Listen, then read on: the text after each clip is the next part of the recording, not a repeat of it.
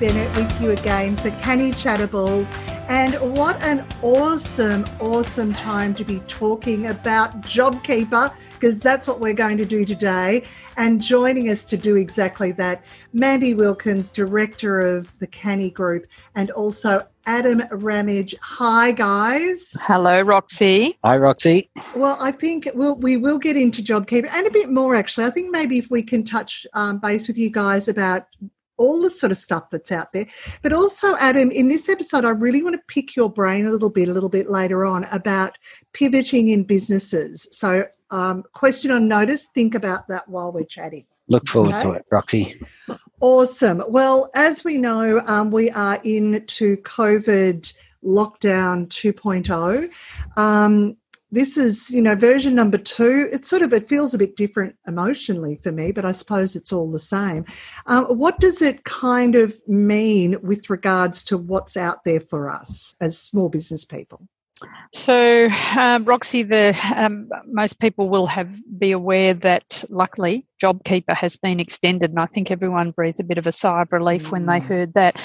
But JobKeeper Mark 2 doesn't look quite the same, won't feel the same as JobKeeper Mark 1. So, and I think a couple of reasons there. The government have learnt by a few mistakes that they made along the way. So, JobKeeper, as we know it at the moment, will continue until the end of September, and then you have to really reapply again for it. And the eligibility criteria is the same as last time. You need to be able to prove that you have a 30% or more decrease if you're a small business and you're earning under $1 billion. So I think we'll probably cover most people in that regard. And then you've got to do that going into the next quarter. So you've got to go back and have a look at July, August and September of 2020. How did that compare with July, August and September of 2019? And assuming that you are 30% down in your turnover, then you've got your foot in the door for eligibility there.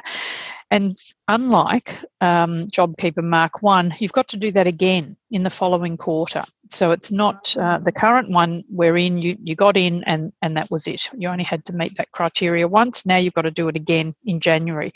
And so then we'd be looking at October, November, December compared with the same period last year. So there are some alternative tests that you can do, but essentially that's what it is, comparing last year with this year.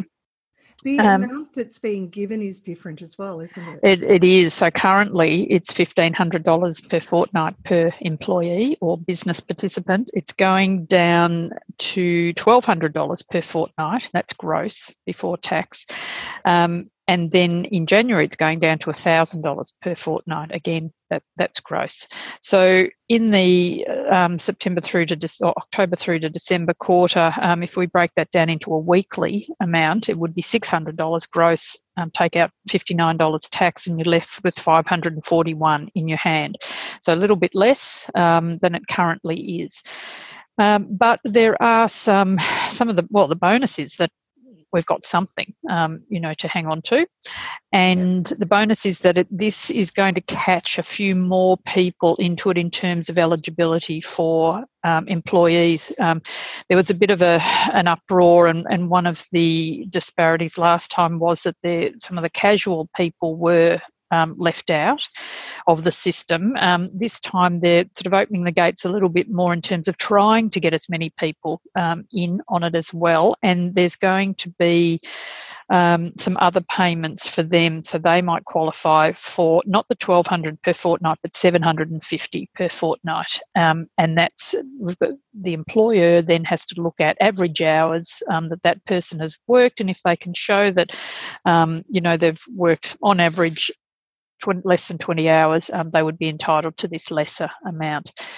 That will then flow through again to the next quarter, where that $750 amount reduces to $650. So not as much as as the other workers are getting, but at least it's something. And some of those people are getting nothing at the moment. So that's an improvement there.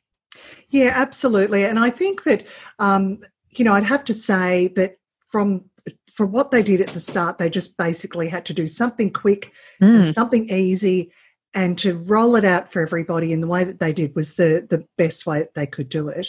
But I think now that there's a bit more time and a bit more thought can go into it, it makes sense that if you were never earning that amount of money, you shouldn't be getting that amount of money. That's right. Yeah, I agree entirely. I think they did the best on the hop that they possibly could at the time, and now with the wisdom of hindsight, they're just paring it back. So with JobKeeper Mark II, it's going to be, you've got to be very careful if you're an employer to make sure that that you're eligible, and B, that you're paying the right amount of money to the right employees. So it's not sort of, all in. You've got to be very careful, and I think we're all aware that the audit activity around this, about October, I think it'll probably start kicking in. So just for people, just to be very careful with that. Talk to your accountant. Talk to us if you don't have an accountant of your own, and we'll guide you through it. So we will be doing these applications for a great many of our clients. Some people will do it themselves, but we will be doing the majority of them because it is it's fraught with danger, really, this time around. One of the other things that JobKeeper 2.0 brings in is employees that, for those employers that might have put on staff after the start of March, or which was the original qualification date, before the 31st of June, that they may be eligible. So just expands that net a little bit wider and provides some support for those employers that have actually put on some staff. And that's a really good thing when you think about it, Adam. I'm sure that you'd be working with a number of businesses who, might have been in that situation or wanted to expand a little bit, but then employed somebody, but then lost the work, but then they still had this employee and didn't want to lose them. So look, there's a lot of businesses that there was a lag in when they had the impact on their turnover, and that lag means that they had to keep staff on or employ staff to replace other staff, and they were getting good turnover at the time, and then particularly with lockdown 2.0, if we call it that, in metropolitan Melbourne and Mitchell Shire, and even spreading, obviously that's the driver of a lot of the Victorian economy. When that spreads wider, a lot of workplaces have just totally shut down, and that stops the income from service providers to those businesses. It's, as you sort of said too, Mandy, that whilst, it's still absolutely wonderful, and I think we can just be so incredibly grateful that our government is in a position to be able to do this for us. It is a bit fraught with danger, and I guess I'd be quite nervous about trying to jump into this without some level of advice. Yes, I agree, because you don't want to be facing a tax bill and having to pay it back, and we don't know what the penalty regime is going to look like just yet, but there will be one, undoubtedly. So look, I think the majority of people that have claimed JobKeeper would have gone into it with their very best efforts and have done it with the information that was available to them, but we're a few months down the track, we're wiser, and and I just urge people to be very, very careful with their both with the eligibility criteria of getting into it, and very careful with who of their employees are entitled to it. The ability to claw back any payments to employees is always a danger, so it is important that you're paying the people that are entitled and eligible. Yeah, absolutely. Have you noticed a difference with your businesses in how they're managing from lockdown version 1 to this lockdown version 2? I commented to somebody during the week that in July there seemed to be a bit of buoyancy around. I think there's still, JobKeeper money floating around, and people seem to have a happier attitude. But August, and it will have coincided with our lockdown, stage 3 and stage 4, there now seems to be a pessimism, and people are drawing in on the purse strings a little bit and not feeling as confident. So there will be people that will be entitled to JobKeeper that may not have in the first round, and I think the government are aware of that, and of course that's why they've they've extended it. So I would say, just from personal experience over the last couple of months, I think business confidence is retreating. Yeah. And some of those sites work sites have closed down, and that has literally turned off the tap on a number of businesses that previously weren't even applying for JobKeeper because they were actually going along okay. So definite change. So have you had businesses who have shut up shop, who've had to close? Yes, we have. We have had a couple. We've had, there's probably 3 I can think of that are having a hiatus, hoping that they will come out of it. In the end, and I'm not confident about those 3. It's been very telling for businesses that didn't have any surplus or any funds to fall back on, and that's not a criticism of a business. It's just made it. It's made people very aware that you can't live and budget week to week. You really do have to, when you're in business for yourself, you've really got to have that fallback position. Fingers crossed we don't have another pandemic, but there's always something that comes, out of left field. And those that were prepared and could, pivot, and Adam will talk about that a little bit later, but that could pivot to other things will be the survivors, those that, didn't have any backing, any money to fall back on, or couldn't, reduce liabilities. They've gone to the wall. Another question I sort of want to ask, and I'm not sure how, it's probably more anecdotal, but I know I now don't employ staff. I'm just a sole trader, but I know when I was employing staff, my biggest worry always was making sure that they got paid, that they were looked after, and they would always be paid before I was, but I carried that. And small businesses, I don't know if enough people ever give small businesses the recognition for what the owners carry. I think I would have been very distressed by what was happening if I had staff I had to worry about. Yes, yeah, and I can see that, and hear that in the voices of the people that we talk to. It is a very big cloud to hang over, and because none of us really know when this will end and what it will look like when it does, what are we going into, what sort of economy, and of course employers, want to keep their people on. They don't want to lose good people. But it is a very big pressure, and I think in small business generally, rather the population think, you're in business for yourself. It's a license to print money, and look, it can be in some cases, but it's also a damn lot of hard work, and it is. You're right, Roxy, putting yourself second to your suppliers and to your employers, and the other stakeholders that are involved in your business. And where businesses don't do that, they generally fail. And if we look at what drives success in businesses, it's the teams of those businesses, the people who actually get things done.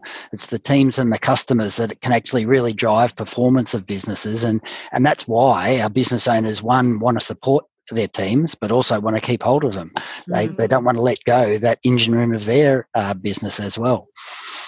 Now, it's interesting, Adam, because I know that you've had a bit to do with this around businesses who have pivoted. So it's like 6 months ago, we wouldn't have even necessarily known that term, but now everyone's talking about pivoting. Can you give us the elevator version of what pivoting is for a business, and then maybe tell us a little bit about what's been happening?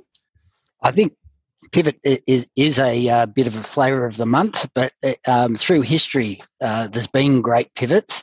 A couple that spring to mind, Wrigley's, the chewing gum company, they were actually selling soap door to door and giving away chewing gum. And it came very obvious that people were actually demanding the chewing gum rather than the soap, and that's Wrigley's has revenue in the billions of dollars today. Wow. A pivot like Nintendo. Nintendo made instant rice vacuum cleaners. They've actually been around for centuries, but the success that their video games brought to them was a pivot for them. one more recent, and we're all probably using their service at the moment, is Netflix. Now, Netflix started as mailing out DVDs. It was a mail service, mail order service for DVDs, and it was around at the same time as Blockbuster. Netflix today is obviously a behemoth worth over $4 billion, and Blockbuster is no longer with us. Sometimes pivots, well, not sometimes, but often when you pivot, you can find very great success in that pivot. Look, a couple of Australian examples in this COVID period. Stage Kings up in Queensland, their business was focused on building stages for live performances. And of course, live performances basically got switched off overnight. They did an effective pivot into building home office furniture because everyone was working from home, and supply and demand. So that's a great example of a pivot that went well on their first try. An example of one that didn't work on the first try was a videographer who was doing live corporate events. Again, live corporate events got turned off overnight. He went into doing videography on funerals and live casting those. The cost structure of that environment meant that it didn't work in their case, but then they pivoted again, and they're now live streaming theatre performances from one location. So wow. But pivot doesn't have to be, I think pivot doesn't have to be whole of business as well. Not everyone can turn from making clothes to making face masks. I think we're probably all aware of a lot of companies that have gone face masks. There was a marketing company that's now making scrubs for nurses, and that was just a case of how do we keep our team engaged.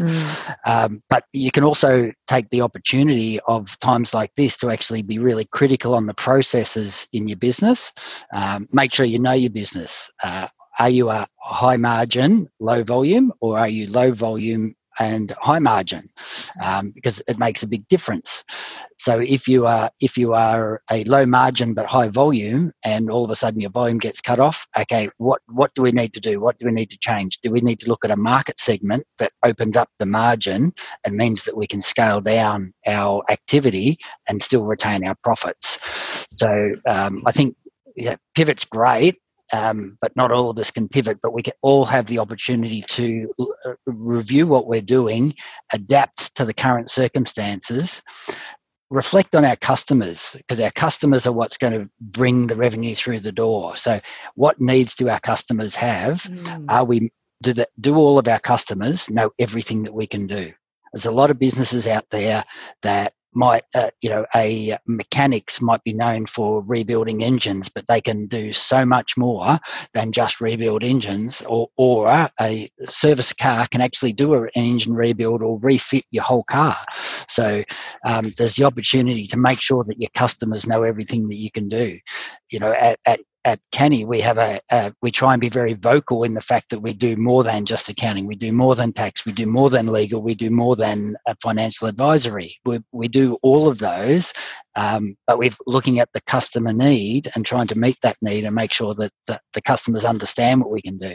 So being able to refine marketing and even the language as you're speaking to customers.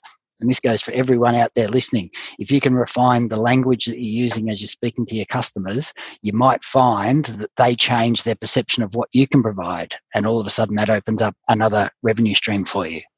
Yeah, I couldn't agree with you more. I often think with some of my clients when they'll say, do you know somebody who could do X, Y, Z? And I can do that. Oh, really? Oh, well, can you do, it's, we all assume people know what we do, but, and your clients, they only know what you're doing for them. They're not necessarily sitting there on your everyday looking at everything that you're doing. Who's got time for that? So that's a really important, very important thing. That's a wonderful little marketing tool. And I think, again, when I think of my clients, they're my biggest advocates. They're my ambassadors who are out there. And if they're happy to work with me, if I can show them other things that I can do for them, then that's an easier client to get because you've already got them than it is to try and find a new client. It's a great idea. That's right. And even in lockdown 1, there was cafes that all of a sudden started selling dried pasta and tinned tomatoes and so forth, as they were with those set up on a table next to the coffee machine. So they could do the takeaway coffee, but they could also sell something else. Again, only a small item, but it can make a difference and keep the cash coming in the door. I think it's sort of it's easy in these times to think that the people who are going to thrive through tough times, that they've done something special or magical, but often they're the ones who have really probably more critically looked at their business and what their business capability is, and more critically looked at where they can fill gaps out there. And, that's what that's about, I think. It is. And it's also about not being too precious. So, don't continue to do what you've always done because you think that's what you're known for and that's what you're, it's great that you are good at it, but don't be too precious. If another opportunity comes along, try it. And the market will soon tell you whether that's a winner or not. Yeah, it also means respecting the customer, because if you keep on providing what you've always provided in the same way, and it's not meeting what the customer wants today, then you need to actually consider that customer and then see, okay, how can I tailor this, adapt, pivot to actually meet that customer need. Another thing that, given that we're getting sort of a second go at this lockdown, it's another good opportunity, I suppose, for us to work in the business, work on the business, and because we can't work in the business. Have you got some sort of other suggestions that people could be doing now to be working in their business or working on their business because they can't work in their business? What are some of the things they could be doing, spending this time? After you, Mandy. So one of the things they could be doing, and a very important thing, is looking at their budget. Now, a lot of businesses don't like to face that. It's sort of a yuck. I don't want to deal with that. And whether that's on a personal basis or a business basis, but have a critical look at your budget. Again, it's a little bit hard to extrapolate out what's going to happen in the next 12 months, but have a look at it. Do I need to be spending everything that I'm spending? What are my expectations realistic in terms of what's coming in? What are the things that I can cut out? What am I doing well? What am I wasting?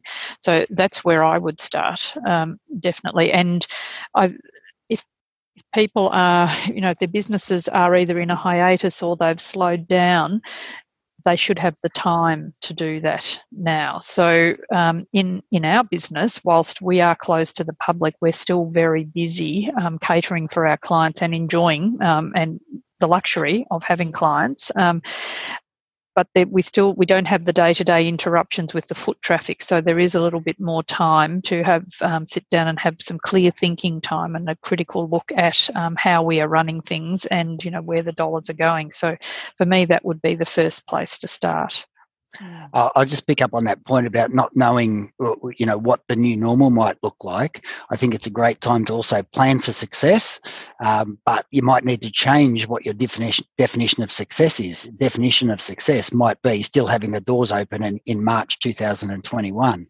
So how can you plan to reach that success target rather than, how can I make $1 million in February 2001? How can I actually still have my doors open?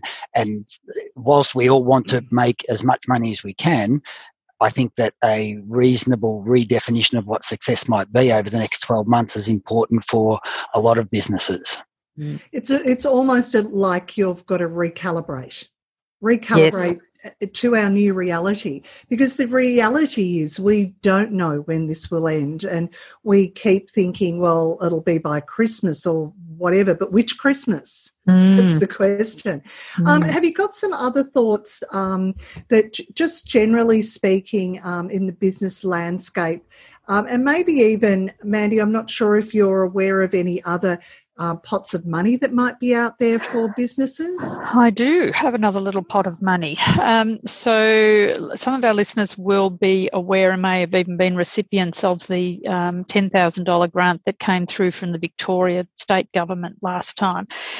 There's a Mark II of that, or they're calling it the Vic Support Expansion Program, where there's another $10,000 available for businesses that are in the Melbourne CBD and Mitchell Shire, but there's $5,000 available for businesses in regional areas. Now, along with the one last time, you have to be an employer. You have to be registered for GST.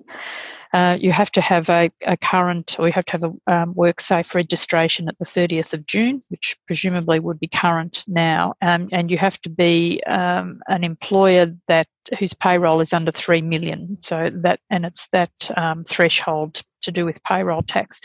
So it's quite an easy process. If you go on to Vic Support government grants, you can have a look at that, or you can contact our office and we can do it for you. You do have to provide, one other important criteria is that you have to be receiving JobKeeper as an employer.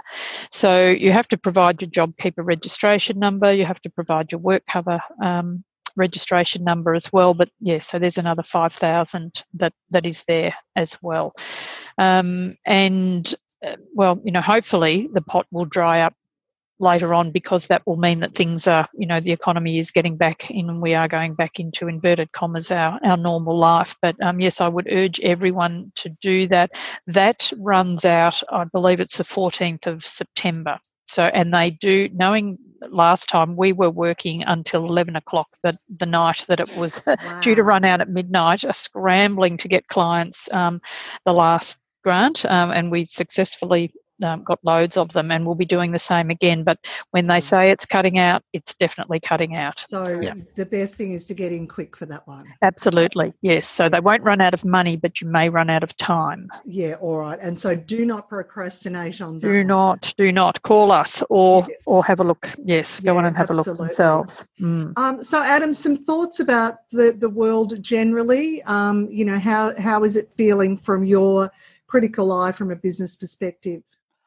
Look, I'm quite lucky. A few of the clients that I deal with have got a positive mindset, and I think that makes a big difference. So although this recent lockdown has closed some avenues, it enable them to focus on those other avenues that can drive some interest. Some interstate clients that saw some great tourism numbers outside of Victoria for July. So that suggests that when things do open up again, that we will be willing to travel within Australia, and that tourism economy that we've been used to getting in from overseas, we might see that it's actually even of more value when we're spending Aussie dollars in Aussie.